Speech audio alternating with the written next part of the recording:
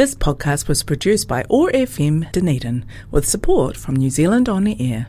In the untouched regions of the forest, the kōkako runs through the treetops feeding on leaves, flowers and fruit. The South Island kōkako, with its distinctive orange wattles at the base of the bill, hasn't been sighted in many years and may be extinct. A situation the blue-wattled bird of the North Island may find itself in unless its habitat is preserved. Its delightful call includes a variety of rich organ and bell-like notes.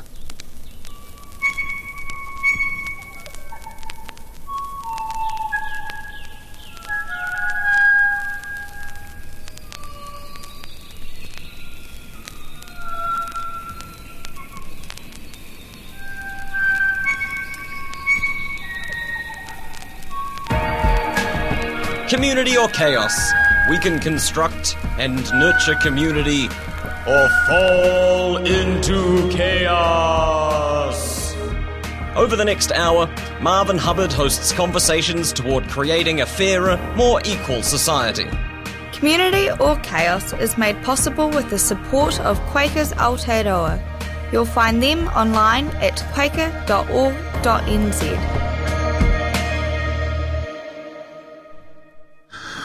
Well, welcome to Community or Chaos. Hopefully, friends will have more community and less chaos.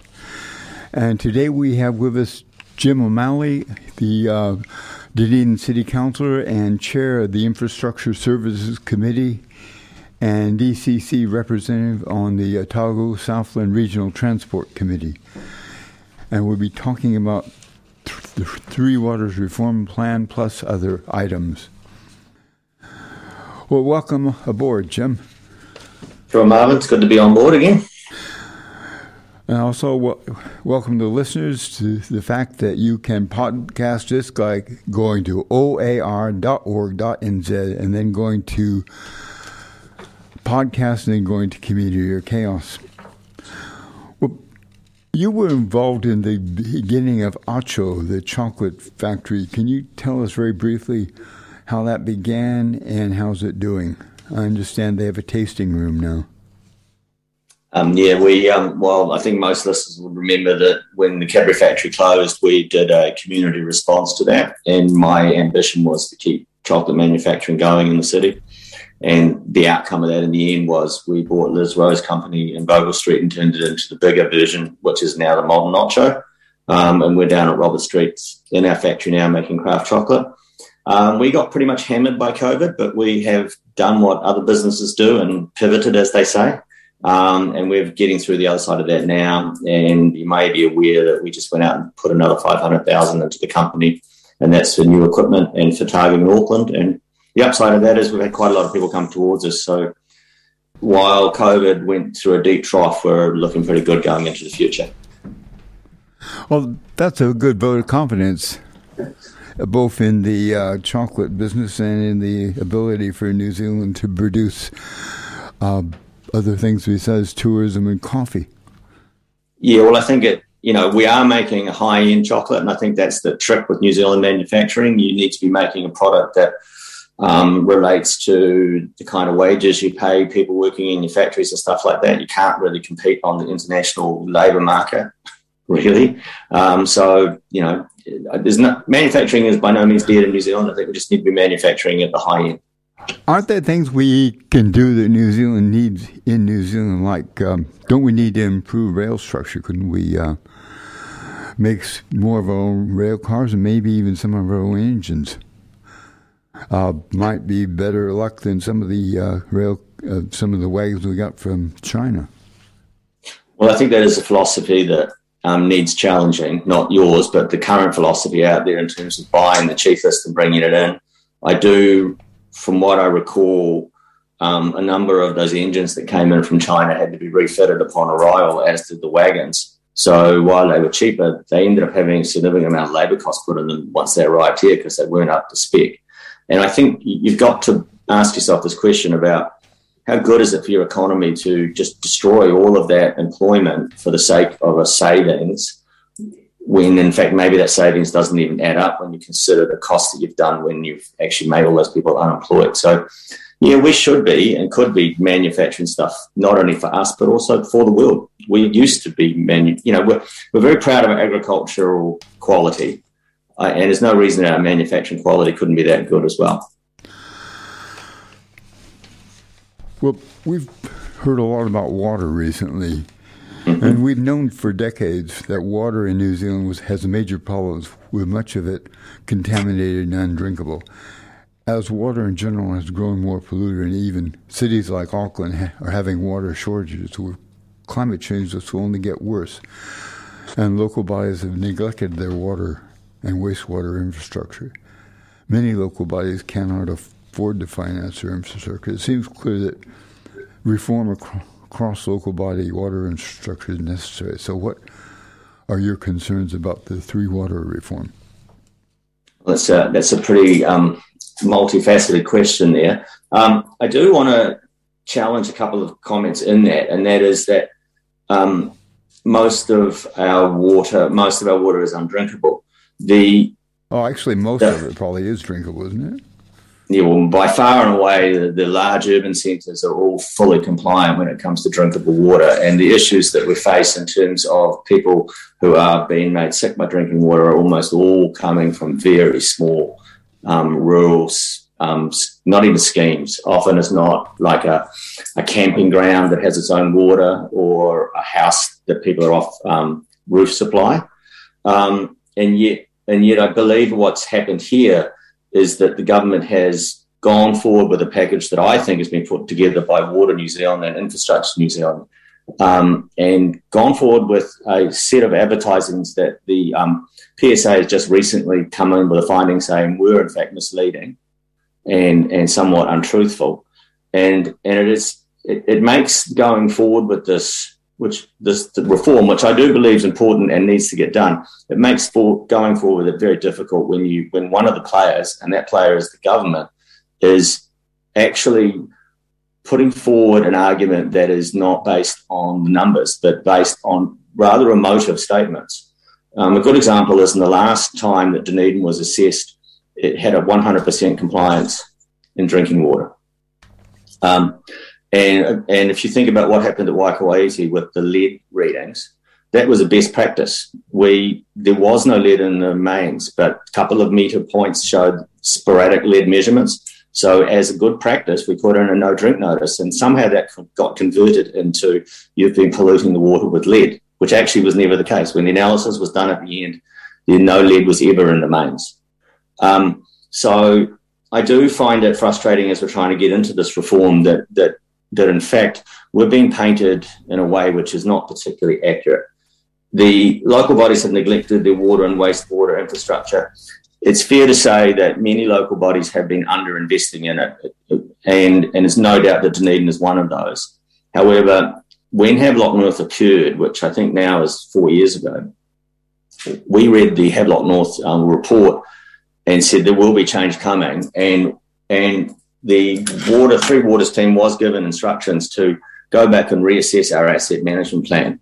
And as a consequence of that, you'll see that we've doubled our spend in Three Waters this year, and we will double it again by the end of the decade. But that doubling by the end of the decade is not because of our unwillingness to spend on it now. It's that there actually are not enough people out there to actually execute the work. So we are on a program that will bring, we went from a slightly underinvested and somewhat old sections of the network to a properly invested system that will be fully into that in the next 10 years. So the crisis, I think, needs to be checked a little bit here. I really certainly do not think Dunedin, I know Christchurch doesn't, I know Invercargill don't, Timaru does not think that they're in crisis. So I am challenging the Department of Internal Affairs to name the councils that are in crisis, because we're hearing that councils are in crisis and all the councils are turning back and saying it's not us. So who is it? I mean, I'll name one. One is Clutha. They've grossly underinvested for years. But I don't think that should then turn around and wholesale removal of assets from all councils to form these water entities. And I guess that's my concern about the Three Waters reform. I'm quite happy to go forward with the changes in requirements for standards, and better control of asset management plans. But the idea that you would then turn it into 4 large water entities is, to me, a step too far.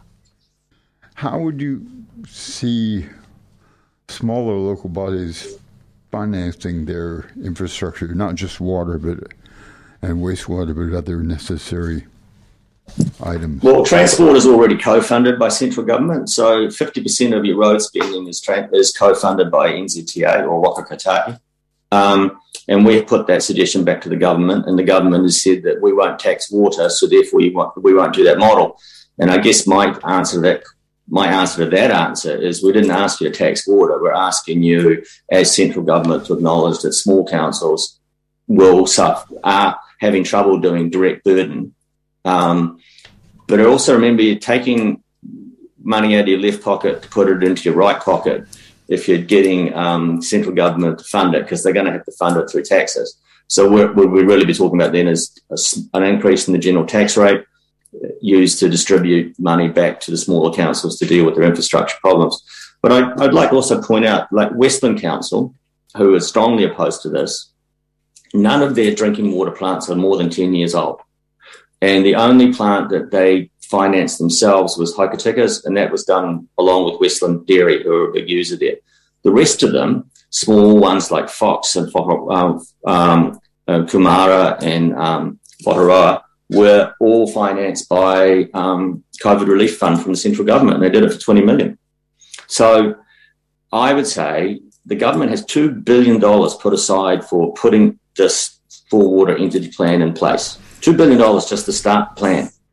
Why don't they just give that $2 billion to the small councils and let them come up to speed? We're asking basically to look at the numbers again and really seriously ask, why are you doing this? When, again, you're going to put $2 billion into just putting these structures in place.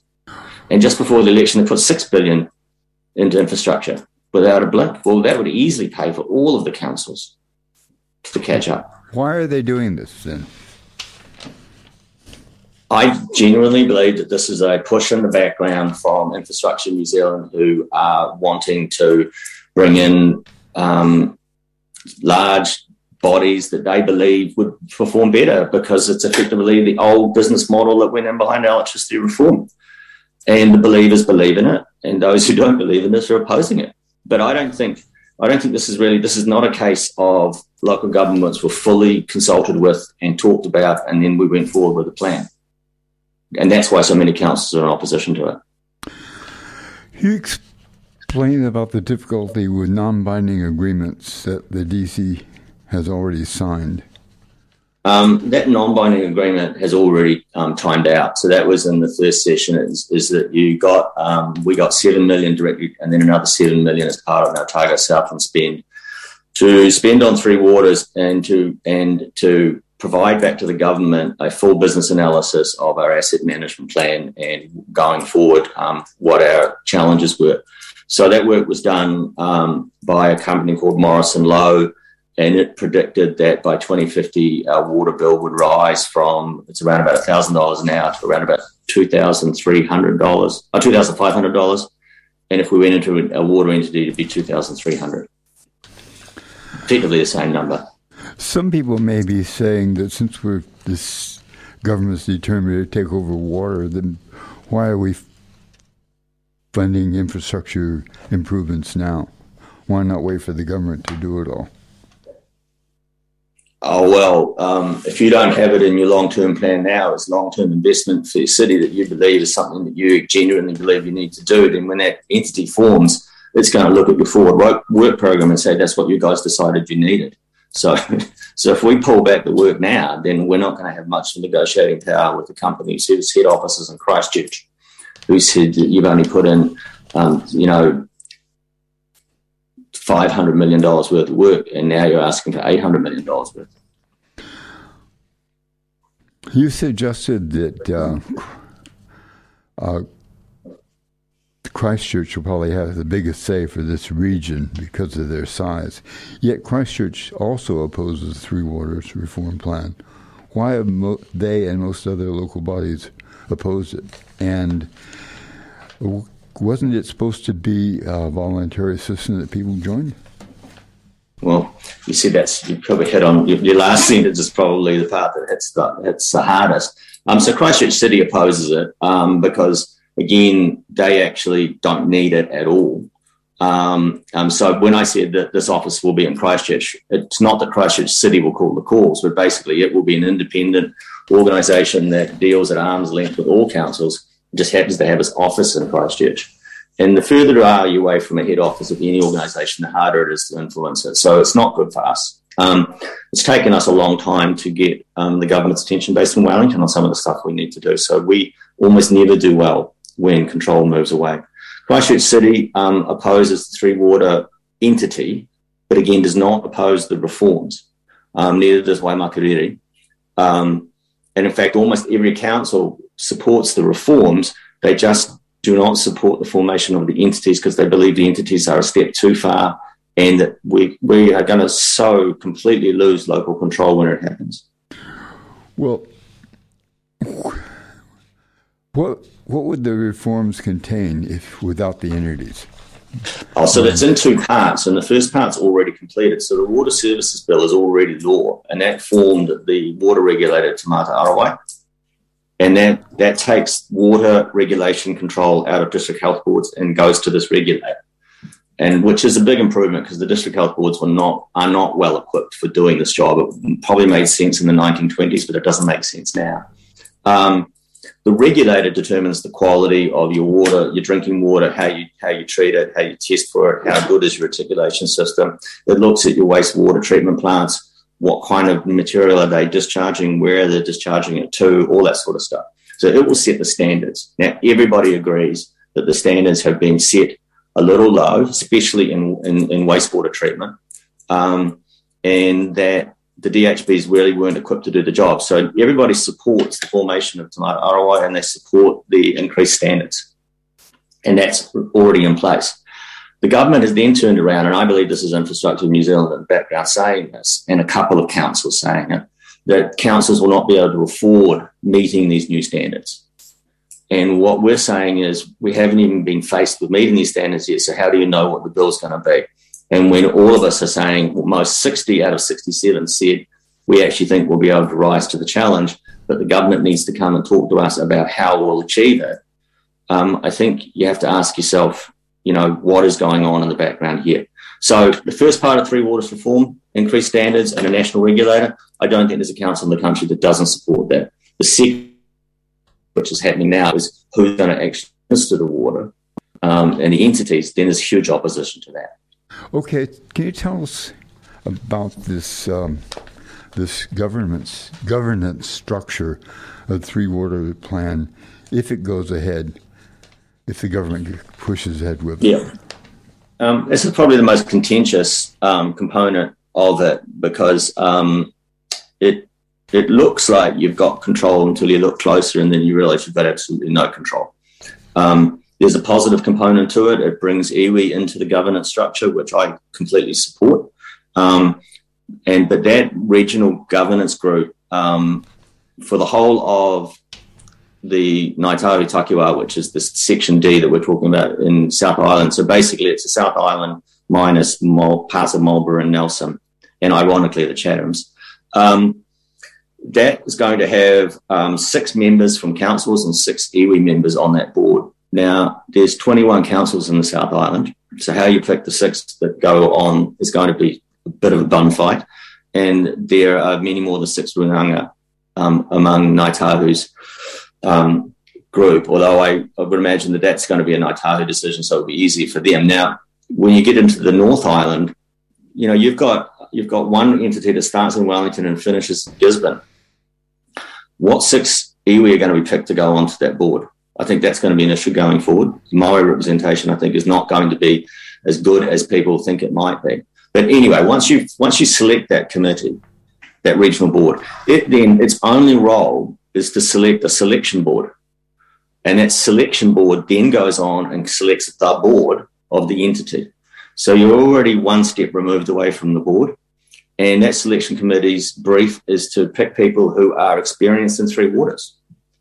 So that has all the hallmarks of engineers wanting to have elected people out of the way. Now, The Council Iwi Collective Committee also has two other activities to perform. It writes what's called the letter of expectation, and this is what we do now with council-controlled organisations. So we write for the City Forest and Aurora, Dunedin Venues Management Limited, and you saw with the Aurora scandals how sometimes the letter of expectation and then the statement of intent, what the entity is going to do for you, can start to go awry, and you can actually have really poor performance outcomes. Now, the difference between the water entities and a current council-controlled organisation structure is that while that board, made up of those 6 council and 6 EB reps, will write the letter of expectation, the entity will read it and then may write a statement of intent. It doesn't even have to follow the letter of expectation. That's the intention at the moment. The other thing that the committee will write will be the Te Mana o Te Wai statement. So that will be the statement around water and water management. Whether that's going to be written by the EV representatives alone or whether it's written by all 12, I'm not particularly clear of at the moment because that hasn't been clarified. Again, the entity will receive the Te Mana o Te Wai statement and then may decide whether it will actually act on it. Now, that's bizarre in that in the Water Services Bill, it states that it must give effect to the Te Mana o Te Wai statement. So there's already inconsistencies in what the first bill went through with and how they're planning to design this. But what I can really say to you is it will be more at arm's length than any council-controlled organisation that's ever existed. And it looks like it doesn't even have to really pay attention to what it's told to do by its owners. The ownership, and this I do want to clarify this, is supposed to sit only with the councils, although privatisation and anti-privatisation voting would sit with both the councils and the iwi reps.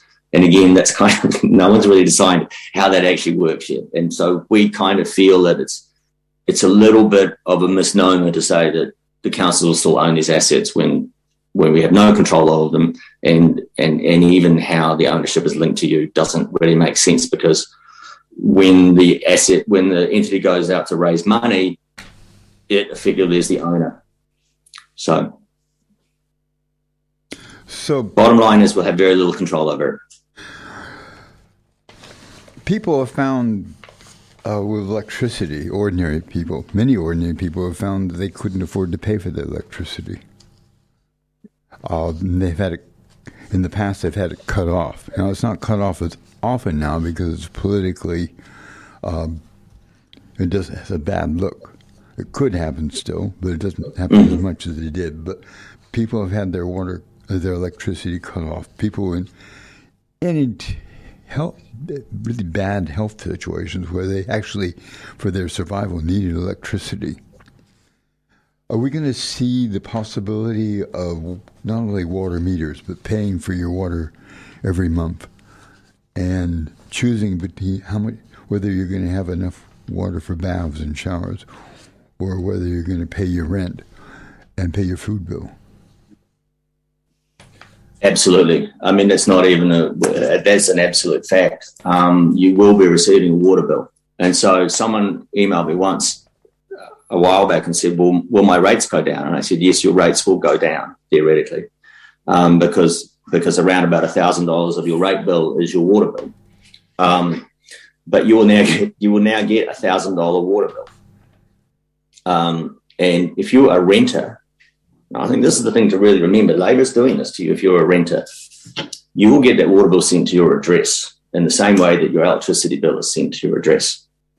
And you are the consumer in the eyes of the entity, not the landlord, which means renters will now get $1,000 put onto their cost of living when this goes through. And I don't think you'll see your rent go down $1,000. And over time, that $1,000 bill will turn into a $2,000 bill over the next 30 years. Will water get cut off? Well, currently the idea is that you would have water meters at every house. Interesting enough, Water Industry Commission of Scotland, who's been hired in to do a lot of this work, doesn't recommend water meters, and they don't have them in Scotland. But for some reason, it looks like water meters. State. I mean, they actually believe in democratic socialism in Scotland. although they did put this in place. Well, in fact, their model is slightly different from what's coming through to this. But so they do what's called mass metering, and that's what I would suggest. That's more or less what we do now. So we just take the amount of water that goes out of Mount Grand, and we put that over the whole catchment and say, well, that's the amount of that's the amount of water the average household uses. And in fact, we don't meter it in that way because we just take the cost of running the water system and then put that back through all the ratepayers. You will get metered and you will get a charge. Whether you get cut off or not, of course, will depend on whatever comes next. But you will have to figure out how you're going to find an extra $1,000 a year to live on if you're a renter, because you will get an extra $1,000 burden. Well, I'm going to play a song and then we'll come back to this. There's a lot of things to discuss, and it hasn't been discussed as far as I can tell.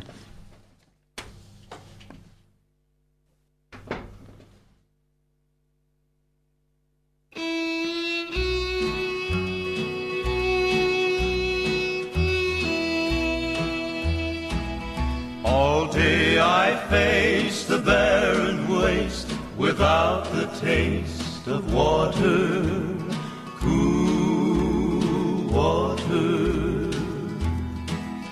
Old Dan and I with throats burned dry and souls that cry for water, cool, clear water. The nights are cool and I'm a fool, each star's a pool of water, cool water. And with the dawn I'll wake and yawn and carry on to water, cool, clear water. Keep a-moving, Dan, don't you listen to him, Dan. He's the devil, not a man, and he spreads the burning sand with water. Dan, can you see that big green tree where the water's running free and it's waiting there for you and me? Water, cool, clear water. The shadows sway and seem to say, tonight we pray for water, cool water. And way up there he'll hear our prayer and show us where there's water, cool, clear water.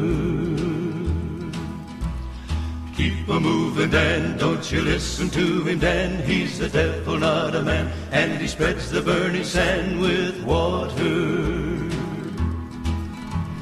Dan, can you see that big green tree where the water's running free and it's waiting there for you and me?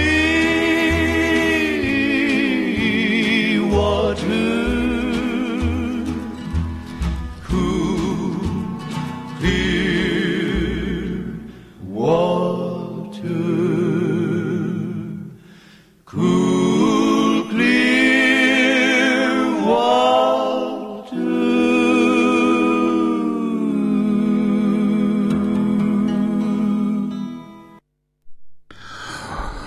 Well, friends, that was Marty Robbins' Cool, Clear Water, and we're talking with Jim O'Malley about the Three Waters reform plan and some of the difficulties that people perceive with it. And you mentioned there's been a report from one of the financial review companies based in New York on this plan. Could you talk about that? Yeah, thanks. So when you go out to get credit and take out very large loans, you need to be, you'll get a credit rating. And one of the biggest suppliers of credit ratings in the world are Standard & Poor's. And their discussions with the government have been that they believe that that the significant amount of money is going to have to be generated in the form of loans. And they have said that they will not give councils the necessary credit ratings to go forward. And that it's really their design which is causing the formation of the water entities, because they are saying that there must be a separation between elected people and the running of these entities for them to be able to give the credit rating, because they intrinsically believe that elected people are corrupt. So these are guys in New York taking a general worldview of elected people across the whole of the world, transmitting it to New Zealand and saying that elected people are too corrupt to be allowed to be put near an entity. So therefore, they won't give a credit rating capable of getting the interest rates you want unless you form an entity which is separated from those elected people, and that's what you see in this governance structure. Now, isn't this all the savings are coming through that interest rate difference. That's it. Isn't this one of the problems we're facing is in the modern world, the balance between democracy and neoliberal capitalism as practice, and in theory also when identity politics comes in, you've got a balance between democracy and other issues. It seems to me that we may not be placing high enough value on democracy. I feel so. I mean, people would say that councils and councillors who are opposing this are sort of playing some selfish game of not wanting to lose their toys, and I think that's an unfair criticism. My opposition to this is, in fact, that exact kind of what you've said. I mean, I don't like to overly use the word neoliberalism, but this has all the hallmarks of the stuff that happened during the Roger Douglas years and then during electricity reform later, and neoliberalism was used to describe that. That hasn't worked too well, effectively arguing that market forces, not in my opinion. I don't think there's many people would argue that anything came out of that was better. Students walk away from university with massive loan debt now. Public transport systems could run a hell of a lot better than they do. Electricity reform did not deliver cheaper electricity, and in fact, it ended up delivering poor use of hydroelectricity capacity. Lake Onslow could almost be argued to be a failure to run the Waitaki system correctly. So I don't think any of it is ever delivered, except it delivers very well for those who are providing the service, I guess. And it's a belief system, really, in the end. So I think this is just the variant on that. And I really want to point out that the government, other than putting up the $2 billion that's going to put up for forming these entities, has no intention of putting any money in. This is a user-pay system. Now, if that's not neoliberalism, I don't know what is. So the government hasn't changed that much. I think they're just the grandchildren of Roger Douglas, in my opinion. I've always been listed as a disappointed Labour voter. I think now I'll just be listed as a never vote Labour again person. Well, so, I mean, how and much I am, opposition? it is frustrating for me. I believe that I've actually got a fairly good business acumen. I think Opta's a good example of that. I believe that business and economy can be run in societies that consider everybody and especially consider the most disadvantaged. There's no incompatibility there, but I don't see the reason that we put capital and bankers at the top of that. You know? Oh, yeah, you are a businessman, aren't you? Basically, I like to think so, and I think that I'm probably a bit of a Marxist as well, because I don't think they're necessarily incompatible. Okay, how much opposition is there to this? Any beyond the city councils, the local body councils, who have to deal with it? I don't think people know what's coming, and I would congratulate the government on a particularly good PR scheme. They have laid down the image that in fact the whole system is falling apart, that councils have deliberately failed to perform all these other things, because in order to attack your enemy, you must hate your enemy. And so they've done a really good job of denigrating the role of councils in your community. And the media has not picked this up, I don't think, as important as it is. In fact, you are the first person to give me an interview more than 5 minutes long on this. So when the people wake up, then the opposition is going to be huge.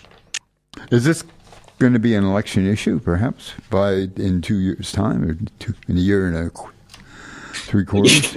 Yeah, one of the reasons that the pace is as fast as it is, and by the way, they're never meeting their deadlines. This should have all been done by now, which is another thing to keep in mind. If this is a work of geniuses, then why are they constantly not meeting any of their deadlines? But they wanted it done and dusted by the end of this year, so it wasn't around in time for the local body elections, because it will become a local body election issue. And they definitely wanted it done by the next general election. And what we're saying to them, and a lot of councils are saying back to this government, is have faith in yourself. Slow this thing down. Turn it over 4 to 5 years so we can really come up with models that are really good and that everybody will be happy with, and you won't lose the next election. But if you push this thing through, you're going to alienate a lot of people. So absolutely it's an election issue, and that's the reason it's going at the pace it's working at. There's been, I understand the DCC, the Dunedin City Council, is opposed to it, but there's been disagreement on how to oppose it. Can you talk about this a bit? So you broke up there, but are you saying that the DCC's united at disappointment, but different approaches have been exercised inside the council?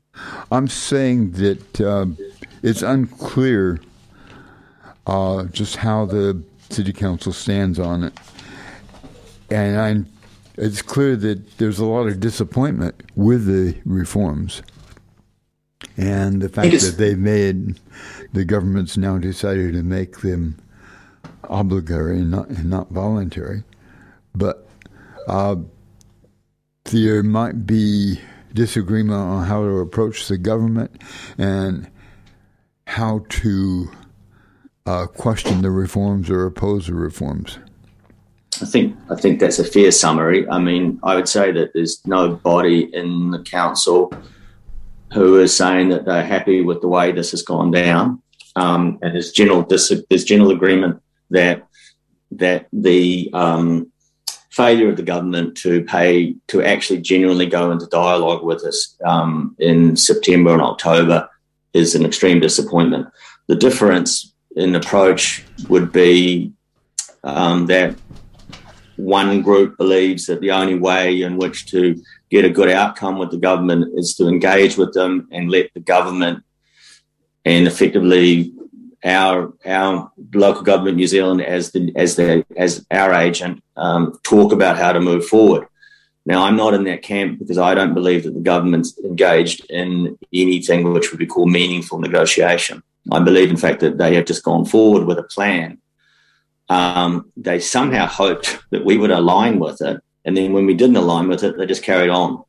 And so if you take that approach, then you were already at the point where you agreed to the formation of the 4 water entities, because that approach and those proposing that approach do not agree with us going back and halting this at the point of the formation of the entities until we can design them going forward. I'm in the other camp, which says that the government, in my opinion, has failed to negotiate in good faith with us, and that the only way to get them to the negotiation table and negotiate in good faith is to stand in opposition at this point. Now, that doesn't mean that you stay in opposition all the time, but this is a standard thing seen in trade unions, a standard thing seen in business. If you feel that you are on the wrong end of a deal, you've got to do something to bring the other side to the table. And my position at this point is to go into direct opposition with the government and say that you are not being democratic. If they listen and come back to the table, then that opposition will go away. And what we would like to talk about is how do you set up the things that you're talking about? They're saying that you can get greater efficiencies if you have bigger size entities. And we agree that you can, but does that mean you take the assets away? Or do you do something like you have an Otago Water Authority that's got its main office sitting in the DCC, that Clutha puts money into it, Waitaki puts money into it, CODC does, and when they go to build a water treatment plant, they use our specialised staff, but they still own their assets. And then, if Dunedin grows, and I believe it will, we'll probably have to get our next big water source out of Lake Mihinarangi, which is in the Clutha district. So we would have to come up with a plan that works with us and Clutha on how to do large infrastructure builds and large infrastructure spends. We can do that without having to take the assets off each other. And that's the model we were halfway through when the government just said, oh, we've looked at all these models and we're not interested in none of them work. And I would argue that, well, I'm basically trying to revive that model to use it as an example as to where we could go going in the future. And the other thing to remember too is that the role of mana whenua here is an important role, and Te Mana o Te Wai cannot be ignored. We have often given no credit to the quality of water when we've done this. Now, you'll be aware that we've got 2 voting members now on the Infrastructure Services Committee from each of the Runaka. Now, we're about to have that first meeting in February, and I would say it will take a year for those members, as it takes for any councillor, to get used to what's going on in that committee. But once they are, they'll have a far more nuanced understanding of where the city goes with its infrastructure than you will if you're sitting on this governance body 2 arms lengths away from a group of people that don't even have to pay any attention to your Te Mana o Te Wai statement. So I think that we can achieve that internally, and almost every council now has those voting members on their committees. And we can enshrine that in the Local Government Act if we wanted to. So I'm for it, and I just don't think that the method that they're going forward is going to deliver. So all in all, it's just I just want them to come back to the table and talk to us about how we get through this, how we do this properly. You're fairly evenly split between the people who want to negotiate with the government but don't want to oppose, and people who want to negotiate with government but do oppose the present plan and feel that they have to oppose it fairly strongly in order to get an actual negotiation from the government. Mm-hmm. Could you talk about... Uniquely so. I mean, Christchurch is not, and Invercargill is not. We are. And I would ask the other side, what is this rather tepid negotiation that Local Government New Zealand is doing? How's that serving anybody any good? You might as well just let the government do what it's going to do, I guess is my case. And I think we're intrinsically positioned on that now. Do you think what are your chances of the council changing its positions? Is everybody hard and fast one way or the other?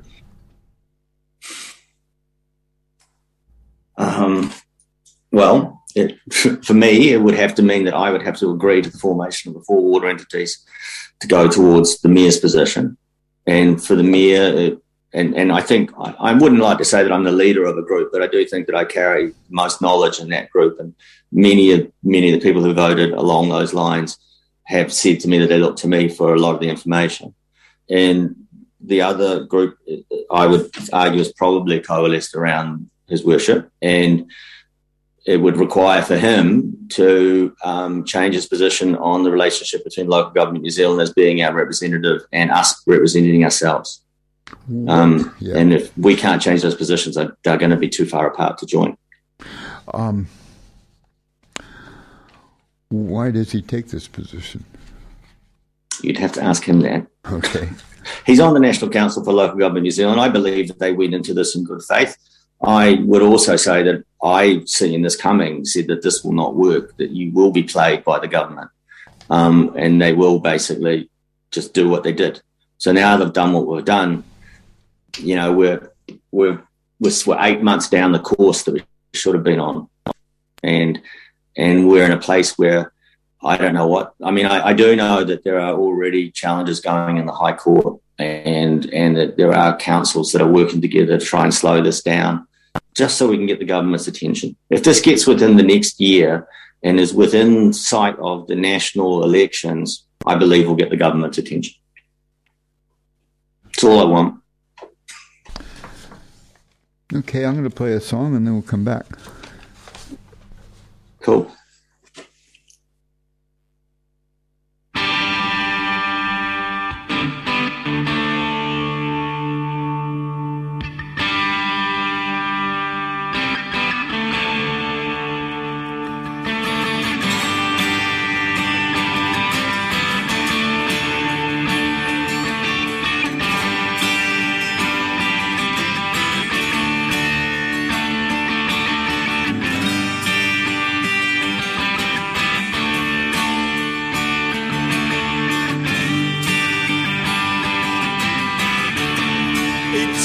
says here that the unions will never learn.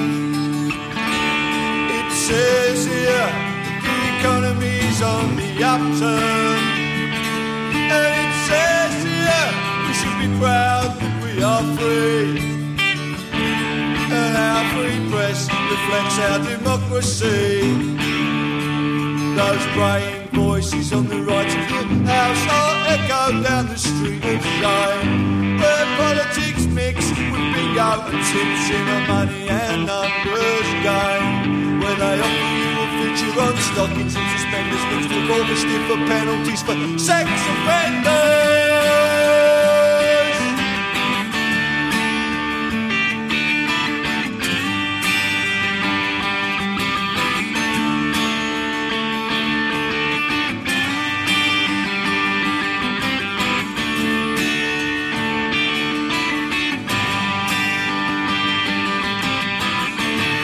It says here that this year's prince is born. It says here, do you ever wish that you were better informed? And it says here that we can only stop the rot with a large dose of law and order and a touch of the short, sharp shock. If this does not reflect your view, you should understand that those who own the papers also own this land, and they'd rather you believed in Coronation Street capers in the war for circulation in sells newspapers. Could it be an infringement of the freedom of the press to print pictures of women in states of undress?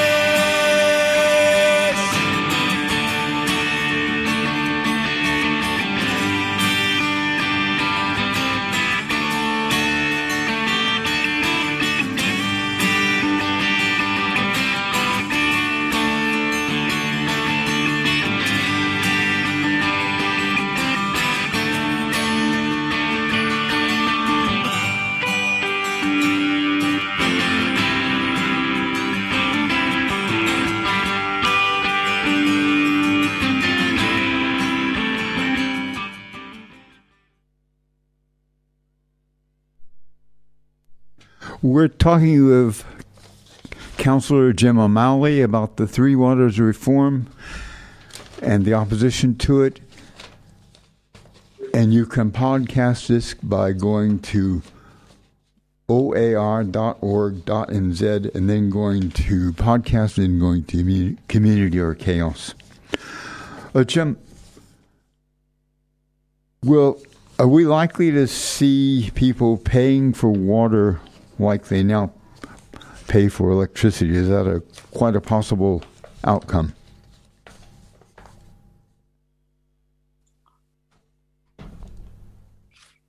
So you broke up there, Martin.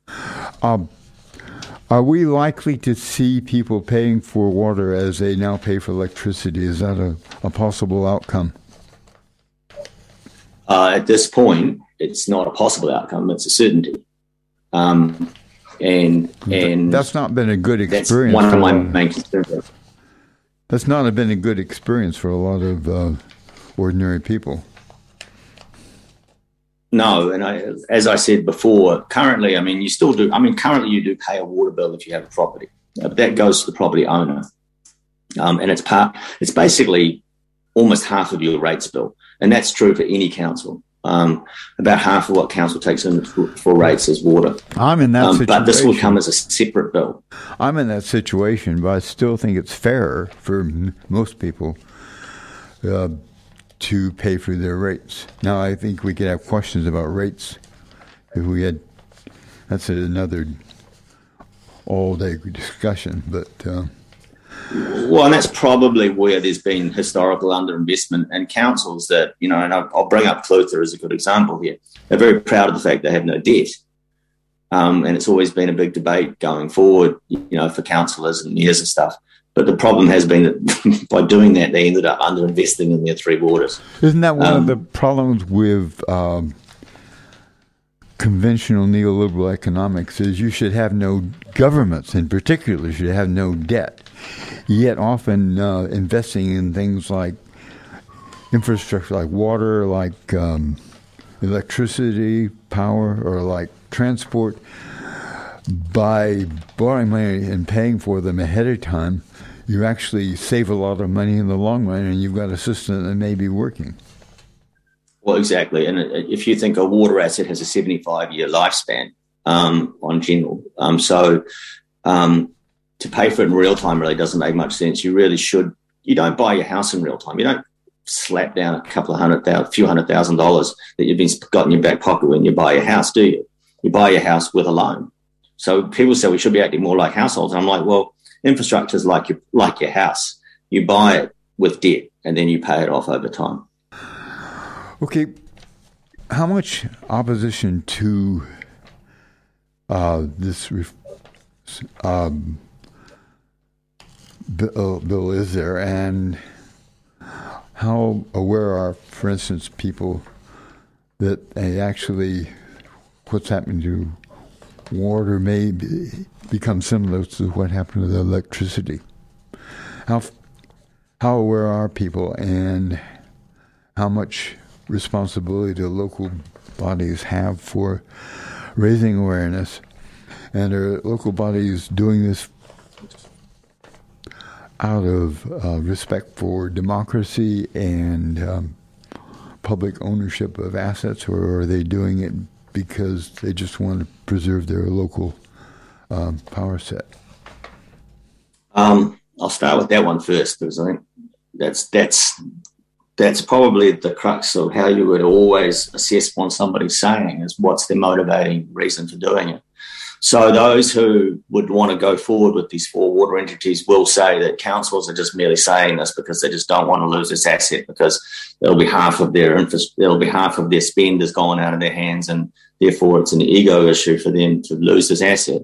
Whereas I guess I would say that my opposition is that this asset is so important to the day-to-day living of people of Dunedin or any local authority area, that to lose control of it is to lose a big democratic component of your day-to-day living. And therefore, at the moment, if you feel that you're really upset about what's happening with your water systems, you can still contact me. And whether I have much influence or not, at least there's somebody you can contact who is involved in the governance and the strategic direction. When this goes to an entity, you will be able to get it to an 800 number staffed by a person who has no control whatsoever. And that will be a terrible loss. Apparently Leon Dalziel, the mayor of Christchurch, and a former Labour MP, agrees with you. Is that true? A little bit. She's probably the least. The deputy mayor and the head of infrastructure in Christchurch and I have become quite good friends over the last few months as we've started talking about this. The Christchurch City Council as a group is strongly opposed to this. Leanne, I think, is caught between old loyalties and her responsibility as mayor, but she's doing what her council says, so catching up. Okay, what's going to happen in the short term? Well, some of the bills required to support this activity are trying to be rushed through before Christmas. And the Department of Internal Affairs is putting together what are called onboarding teams that are going to go into the councils and start working on the process of dismantling the water activities inside those councils and bringing them over to these new entities, even though the legislation hasn't passed yet. I don't think that much will happen now before Christmas. And again, this is a good example of the Department of Internal Affairs having really ambitious timelines that they don't meet. So it'll swing around into the first quarter of next year. The government will try to put through the Water Services Entity Bill, and that will make these entities law. The idea is that they will be put in place in 2024. Given that they haven't met any of their timelines yet, that's probably 2025, 2026. And I'm kind of hoping that during that period of time, there is a government in place that will be able to reverse some of this and bring us back to where we wanted to come to, which is, how do we stop you getting a water meter in your house and still make sure you've got good water, right? How do we achieve local control and achieve the outcomes that we want, we all agree we want? And those of us who oppose the entities are simply saying the neoliberal models never work. Why would it work this time? How's the Green Party on this nationally? Well, Eugenie Sage is definitely against it. And I would say the Green Party is the only major, only party I could vote for that has got a position against it, and Nationals against this too. But I have a feeling that might just be to be in opposition. And I would actually say right now, the pressure I would put on Labor is I would suggest a lot of people like me who was a Labor Green voter last year become a Green voter this time around. And if the Greens would actually put up a position of saying that they would like to support the councils in negotiating correctly with the government, then I would go out there and say to every Labor voter that is on the fence on this, vote Green in the next election and give them a coalition government. Okay, thanks a lot for coming on board, and we've had a good discussion, and I hope a lot of people will think about this issue and will make sure they're heard. Thanks, Marvin. It's been a pleasure. This podcast was produced by OAR FM Dunedin with support from New Zealand On the Air.